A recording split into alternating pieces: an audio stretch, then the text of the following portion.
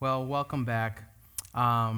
This last week, a couple of weeks ago, last week, I had some time to spend at Pine Haven Christian Assembly, as most of you knew. And while I was there, I was one day preaching a little bit about the nature of marriage and the spousal connection between husband and wife and husband. And one of the subjects that I brought up during that message time is maybe a familiar concept to you guys, but it's this love language conversation. Are you guys familiar with that one? There's typically, in this book, there is this arrangement of 5 different kinds of love languages that people speak. They are service, physical touch, quality time, words of affirmation, and gift giving. And it says that most people will fall within those spectrum of 5 languages where, Miriam will, for example, be someone who receives love through service, where I do kind things for her. Or she's receives love through words of affirmation, where I share kind words with her. Whereas me, for example, might be more of a physical touch guy. Miriam can give me services or give me words of affirmation, but those things aren't exactly my love language or how I receive love. And so instead, like when Miriam rubs my neck or something like that, that ends up like being a really important way for her to show love to me. And so I was speaking to this last week, speaking on the subject of marriage and how when you have a disconnect between people's love languages, again, how people receive it and how people show love, if you have that disconnect, it's unfortunate because what that is an equation for resentment. When, for example, if Miriam's language is words of affirmation, but I, for some reason, keep on doing, spending quality time with her, but she's not receiving the kind words, here I am doing high effort, and for Miriam ends up becoming this low return. And so for me, who I think I'm doing all kinds of effort with no return, it actually becomes resentment, and I get tired of trying. And so there's this really important equation to pay attention to. So this was something I was speaking to about marriage last week. And for the married couples in the room, if that's something that you'd like to explore further, I'd love to do that with you because I have found that a lot of marriages can suffer in some ways just because they haven't visited or even revisited these concepts in a while. But the reason I wanted to start off today when we're talking about encountering God is because our relationship with God, our connection with Him, actually has a lot of similarities when it comes to the relationship between a husband and a wife and a husband. There needs maintenance. There needs to be intentionality. We need to be purposeful in connecting with our spouses. And in the same way, our relationship with God, the quality of our faith, also needs maintenance. It also needs intentionality. And although in those 5 love languages of service, physical touch, quality time, words of affirmation, gift giving, although those don't exactly translate on how I connect to God, because it's kind of hard to give God a neck rub, our Encounter God series has really been concentrated on a bunch of different kinds of ways that you and I can explore on trying to create maintenance and encourage us to feel more and more connected with God. Over the last few weeks, we have gone over a number of subjects. Here they are here. In no particular order, we've talked about stillness and just being still before God, not even particularly spending a time in devotion and Bible reading, but it was just being still and before God and allowing an opportunity for Him to just speak into your life when you're just sitting there. We talked about how that word stillness can translate into just going dumb. I mean, just sitting there and just becoming completely wide open. We talked about kneeling and how kneeling before God can change the posture not only of our physicality, but also the posture of our hearts. For some reason, kneeling before God is this humbling thing that matches physicality and spirit. We talked about wrestling with God, how sometimes we have a hard time with a lot of the tensions that come up in theology and how we understand our connection with God. We have questions that we can't answer. And so in that week, we focused on chasing down the questions, chasing down the curiosities, that it's okay to have shaky faith sometimes, and that we're not supposed to maintain this solid outlook all the time. But really, if there are things in faith that are shaky, we should wrestle with them. We should work hard at trying to chase them out. And then some of the other ones are a little bit more familiar, just worshiping God, in music, and being a part of a worship service can be an obvious way that we can connect with God, but remaining intentional at it is something that we want to focus on. Being able to serve others. Obviously, we were kind of built to take care of one another. And so through service, there's just sort of this good feeling that comes with serving. Giving, obviously, we talked about that just a couple of weeks ago, and how giving is almost like how you can physically do a trust fall with God, right? Remember, talked about that?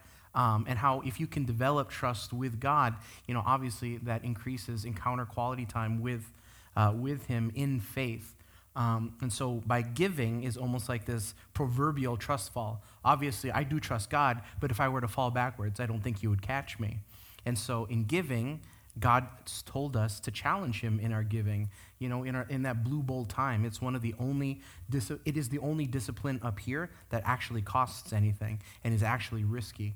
And then last week we talked about creation and how in God's grand design we can encounter God very easily because for some reason in the high places, in the beautiful places, it's really easy to see God. Now this week we're actually finally wrapping up the Encounter God series. We're going to finish up, and I'll admit there are probably 100 more ways that one can encounter God, but I think that we here have hopefully given you enough of a spattering that you have found something that has been useful. Like the love languages, hopefully you fall in that spectrum somehow.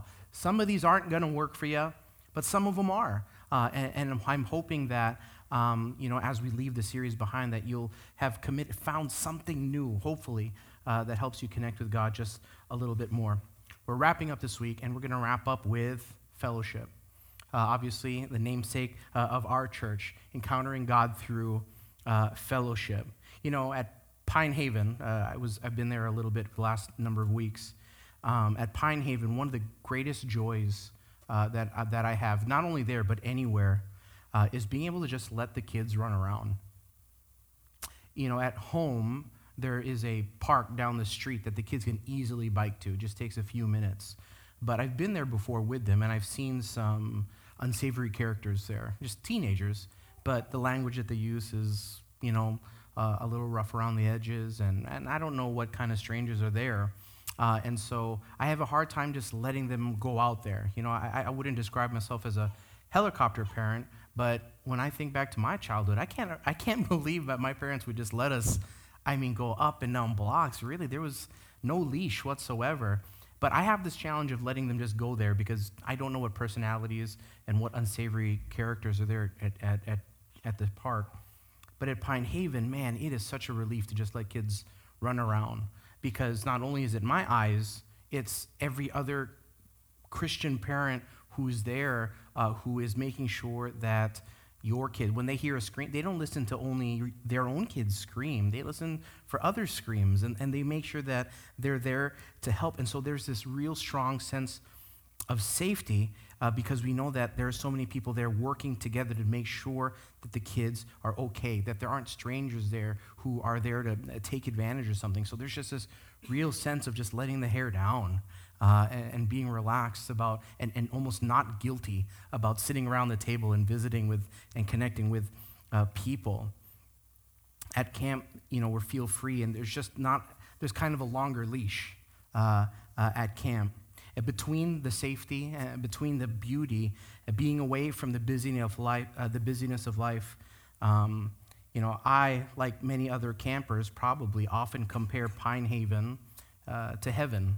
Half the time I'm there, a lot of times I'm just thinking, man, what are the differences between our time here and what heaven will be like? Now, granted, I know that not everyone here are campers, and not everyone's here familiar with Pine Haven, and in reality, looking at me, you probably wouldn't guess that I'm a camper either. But there is something about that commune living. There's something about living so connected in such a strong fellowship. There's something about living like that when we each have this common goal, when we work hard to serve one another, that we live in this safe place where we can relax and not stress out about the outside factors or unknown entities. It makes for some really pretty heaven-like qualities. I don't miss TV, or I don't miss internet. I don't miss a lot of stuff while I'm up there because we really just get to enjoy each other's company. We each have our role, and there's just something really heaven-like about it. And seeing that growing up in that setting, year after year of having been there, I think it's been 20 years straight this year. Seeing that setting at camp as a young kid, I know it impacted me greatly. That kind of fellowship helped me develop really what we are trying to do here at Life Fellowship. This community living where we take care of one another and put each other's needs above our own. There's no way that camp had no effect on me growing up and seeing that year after year after year. These are the kinds of qualities that are championed by Christ himself. That's what Jesus is, and that's really the mission that he gave us as he left us behind. Being at camp, it reminds me of how close I can feel to God there, because there we live the way that we're supposed to be living together in constant fellowship. There isn't even a 15-minute drive between us. There's just a knock on the door. What are you guys up to? It's just this really cool connection. And I think that there are a few instances in Scripture where God speaks to how we should be living. In Genesis chapter 2, verse 18, God says this of men: "It is not good for man to be alone." Now, obviously, in Genesis chapter 2, he's speaking to a particular context, the context of marriage, and he remedies this loneliness of man by creating a spouse for Adam. He does, sure. But in it is a fundamental truth that remains the same. It's still not good for man to be alone. It isn't good for man to be alone. When men are alone for extended amounts of times, they can't actually stand it. One of the things that grabs my attention when I'm flipping through TV channels, sometimes they go into prisons and they have those documentaries about guys who just kind of go wild in solitary confinement. Like, they go in there and time just slows down, and they think it's been weeks and weeks and weeks because their confinement, their solitary confinement just absolutely drives them nuts. They'll go mad in that place. And even then, of course, we'll talk about that. Well, that's mandatory. They have no choice in that. But we've also seen, I know some of us watch that TV show Alone, right? Where they'll go out, and these are really rugged outdoorsmen. And some of them who, they take their resources, but really after time, even though these are campers, and they love nature, and they love being out there. I've seen some guys who are doing just so extremely well on this TV show where there's a prize at the end. Was it $500,000?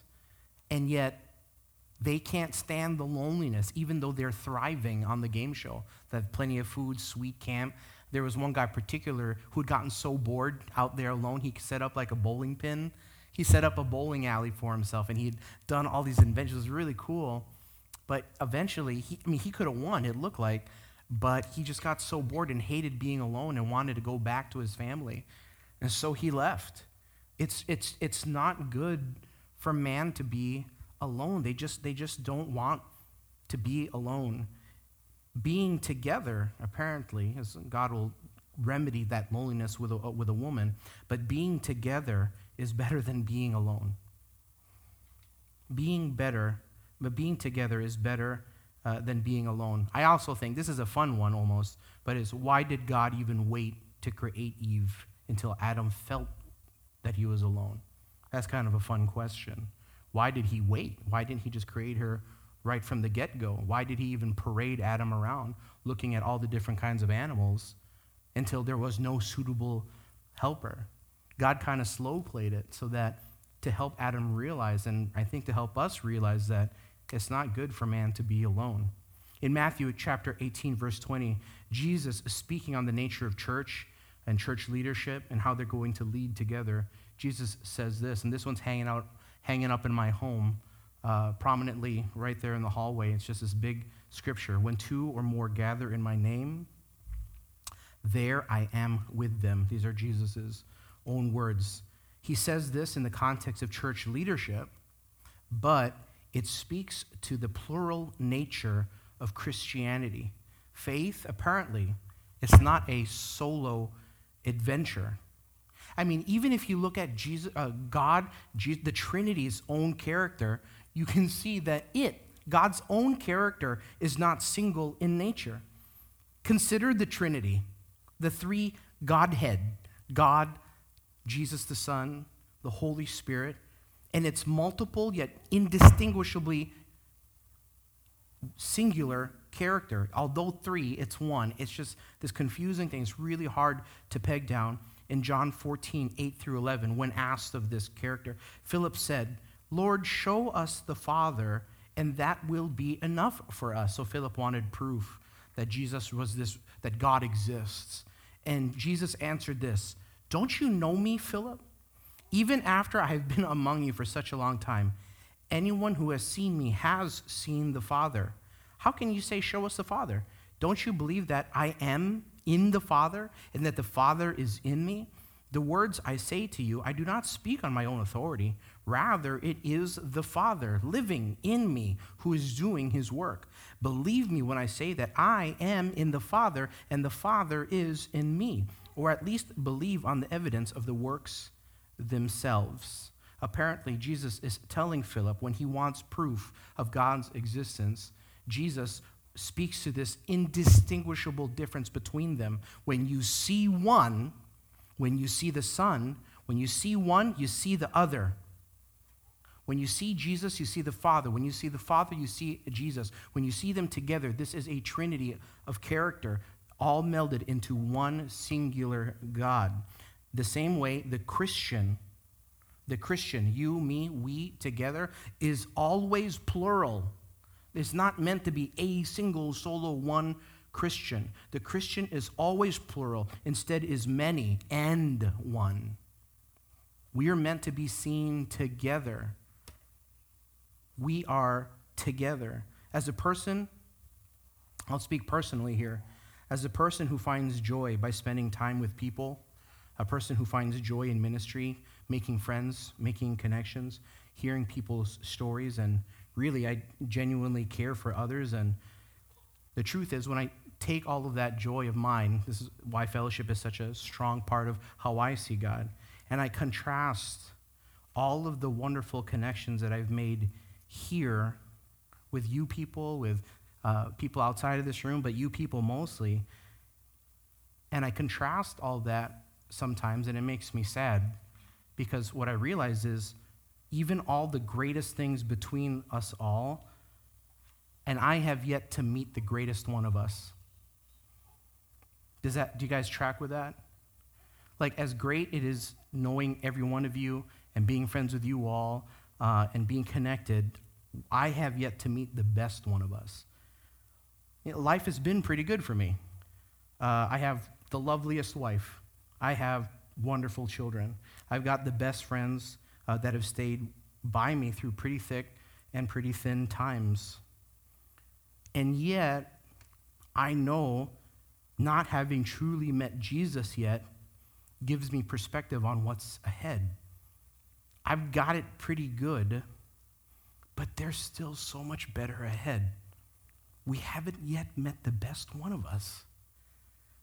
Man, it just gets me so excited about who is this guy that's even better than everything we've got?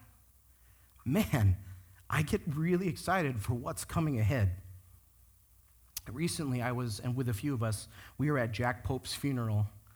Jack Pope is a founding member of New Brighton Christian Church, and he passed away recently.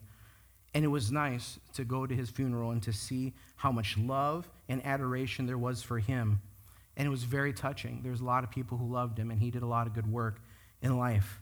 Afterwards, after the service, we all sat in the fellowship hall, and we ate, and we visited, and so many people exchanged stories about Jack, and seeing all his pictures up there, and there was so much more to Jack than I ever knew, and there were so many connections, and seeing the litany of family that he had. He's such a big group of family with him. And it made me feel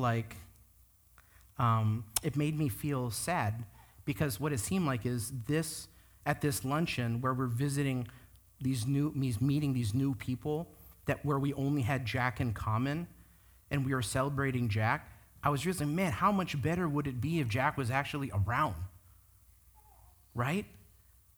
I mean, here we are celebrating all his good works and all his family that loved him and all the good things he'd ever done, and so much of us are just in sadness, sitting sad because Jack wasn't here for us to actually celebrate. Is that not kind of like the world that we're living in now? Are we not just sitting at a wake right now? You, me, here, we celebrate Jesus as best as we can, but dang it, he's not here yet. The man of the hour is not here. It's almost like we're having a party without Jack. It's almost like we're having the party without the man himself. When we visit and connect and share and do life together, how much better would it be if the guest of honor were present? For me, understanding fellowship, connection, and love has made me desperate for Jesus. In fellowship, I've enjoyed it. I love this world, and I'd be sad to leave it, but it has also made me quite desperate for Jesus. Get me wrong, I adore your company. Our fellowship has given me, however, context. This is pretty good, and Jesus apparently is that much better. I think we each can confess that none of us hold a candle to the grandeur and glory that is Jesus. As good as a friend as any one of us can be to another, as good as a friend as Reggie could be to any one of you, and I would do just about anything I could for any of you, Jesus is infinitely more friendly. He is infinitely more amazing. He is infinitely more warm, and I can't wait to meet him. I think fellowship can make us long for Jesus. This is pretty good. Jesus is that much better. I think fellowship can make us long for Jesus. In Psalms chapter 63, verse 1, "You, God, are my God. Earnestly I seek you. I thirst for you. My whole being longs for you in a dry and parched land where there is no water." As good as things are here, it still is only a dry and parched land in comparison to the reunited feeling of being able to meet the greatest one of us. And so if you are interested in increasing your longing for Christ and increasing your longing for reunion, which I think is a great driver of developing faith right now, perhaps increasing your fellowship might be a great encounter exercise of the big goal list. Just increasing fellowship amongst the stillness and the wrestling and the giving and the service and such. Increasing fellowship might be a way that we encounter God and boost faith in just another way. And so if you're interested in that, a couple of ideas, a few things that maybe you and I and we together can work on so that we can experience Christ in this, experience our faith in a different way. Let's talk about thoughtful fellowship. Being thoughtful about our fellowship. I think we here in this room, we're actually pretty good at connecting and visiting and maintaining connection with one another. We're actually pretty good at that. A lot of churches aren't that great at that. And so I've seen a lot of churches really excited about, what we are trying to do when it comes to fellowship. So we're actually really good at that. But this thoughtful fellowship is not just visiting. In fact, it's not just taking care of one another. But this thoughtful fellowship should be done with an understanding that its design, the fellowship design, was implemented purposefully by God. That he made it so that we live like this. He set up the rules so that we would live together like this. When I see the connections, when I see people connecting outside of this room, man, it makes me smile because that's what God intended for us to live. He meant for us to connect like that. And so when we're thoughtful about that fellowship and recognizing that that was his design and that's what he wanted for us to have, and it makes me think of God. We can see God's love in one another. When we help others, when we ask, and particularly when we ask for help from others. In fact, asking for help from our fellowship might be more effective exercise when it comes to encounter, because I think a lot of times we're not that good at asking for help. We're good at giving help, but asking help, we're not so great at it. See, these are just a couple of ways where we can use fellowship, not just as a time of hanging out, like so many churches define incorrectly, but by using it as a way to seeing God, seeing his design, and seeing how we, like the Trinity, are supposed to be this really difficult body of people that are hard to pull apart. That's what God intended, and we should be thankful that he designed it for us that way. So when it comes to this thoughtful fellowship, much like a lot of the other exercises, I'd also ask you to be intentional about it by making time for connection. Make time for connection. Again, most of our exercises, when it came to those 7 other items, we need to just be intentional about it. Maintaining, much like I described the marriage relationship at the beginning of the message, where you have to be intentional, have to be purposeful. There has to be this kind of maintenance, and maintenance takes effort. And that's where we have to make time for connection. Make time for one another. Years ago, right, with the team-ups that we had talked about so long ago, where we noticed that busyness caused drifting in our connections with one another. And so we called one another and said, all right, we're going to get really organized about it, and so-and-so is going to meet so-and-so a couple of times a month. And we got really purposeful about that because, man, this is our church's namesake. And so making those connections, making time for it, and being intentional is very much a part of this exercise. It's very simple, thoughtful fellowship in combination with being purposeful about it. Very easy to understand, but sometimes very difficult to follow through with. And so I'm asking you guys for, I don't know, the next several weeks, if you would be purposeful with trying to connect with someone in here outside of the worship service, connecting and participating in that thoughtful fellowship and recognizing it as a part of God's design and how we can be worshipful and encounter him more so in faith because of fellowship and his design. So those are the couple of things that I wanted to highlight about fellowship and how we can experience God through it. And as we wrap up this series, Miriam and I put together this small handout because we put together a big old list. It's more than five lists of love languages. And so there might not be enough for everybody, but this is something that I was really hoping that you guys would probably just stick on the fridge. We laminate it so even the kids could get to it and it shouldn't be problematic. But yeah, I'd love for you to just stick this on the fridge. Here's the Encounter Guide right here, just a little version of it. And then you'd flip it around, and I have the list of things, including today's message, that you can look at. Because I'm not asking you guys to look at these 1, 2, 3, 4, 5, 6, 7, 8 things and commit to them like every week. But I'm just hoping that they might serve you in just a different, looking at faith in a different way, hopefully encountering God in something just a little bit different, something unexpected, because you might connect with him in a way that you weren't anticipating. So I'll hand these out, and then I'm just going to offer a word of prayer. Or should I offer, I'll hand these out, and then we'll offer a word of prayer. So I'm not going to give them to our elders because we don't have enough. Let's see. Oh, 1, 2. Yeah, our printer gave up today. Here, give that to me. You can pass one down. There you go. Here we go. And here, sorry. I'll email you one. Just kidding. Miriam will make one. All right. So there's that. And I'll put them on Facebook, but please just put them on the fridge. And I'm really hoping that your time of devotion, your time of prayer, that these can serve as an addition to how you normally connect with God. these are just some really odd, different kind of exercises that will hopefully stretch you in a different way that you'll be able to connect with him unexpectedly. So let me offer a word of prayer, and then we'll dismiss. Dear Father, I'm really thankful for the love that you show this congregation, the love that you have shown each of us individually, the love that you've shown to our families.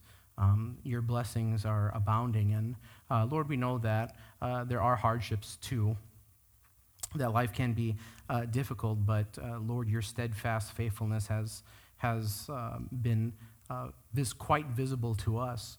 Lord, I'm praying that, as we look to maintaining and keeping up the quality of our faith, that your Holy Spirit would drive us to finding and meeting you in these different and unexpected ways, maybe through kneeling or through wrestling with our faith, or through giving or through serving, or some of these different ways. I pray, Father, that you'd shake something loose, that you'd help us break through the next barrier, that no one here would feel like we're stuck in our faith, that we feel like faith is not going anywhere. I think, Lord, you see in front of you faithful people who want to continue to steadily grow in faith and in their connection with you. I pray, Father, that you'd give us the courage, that you'd give us the energy, that you'd give us the time, the intentionality to be able to find you in these different ways. Because, Father, you deserve it.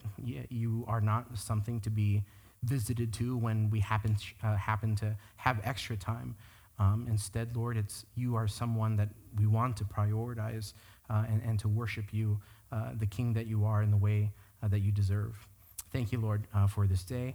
Thank you that we get to, in fellowship, worship you in this congregation together. I pray these things in your holy Son's name. Amen.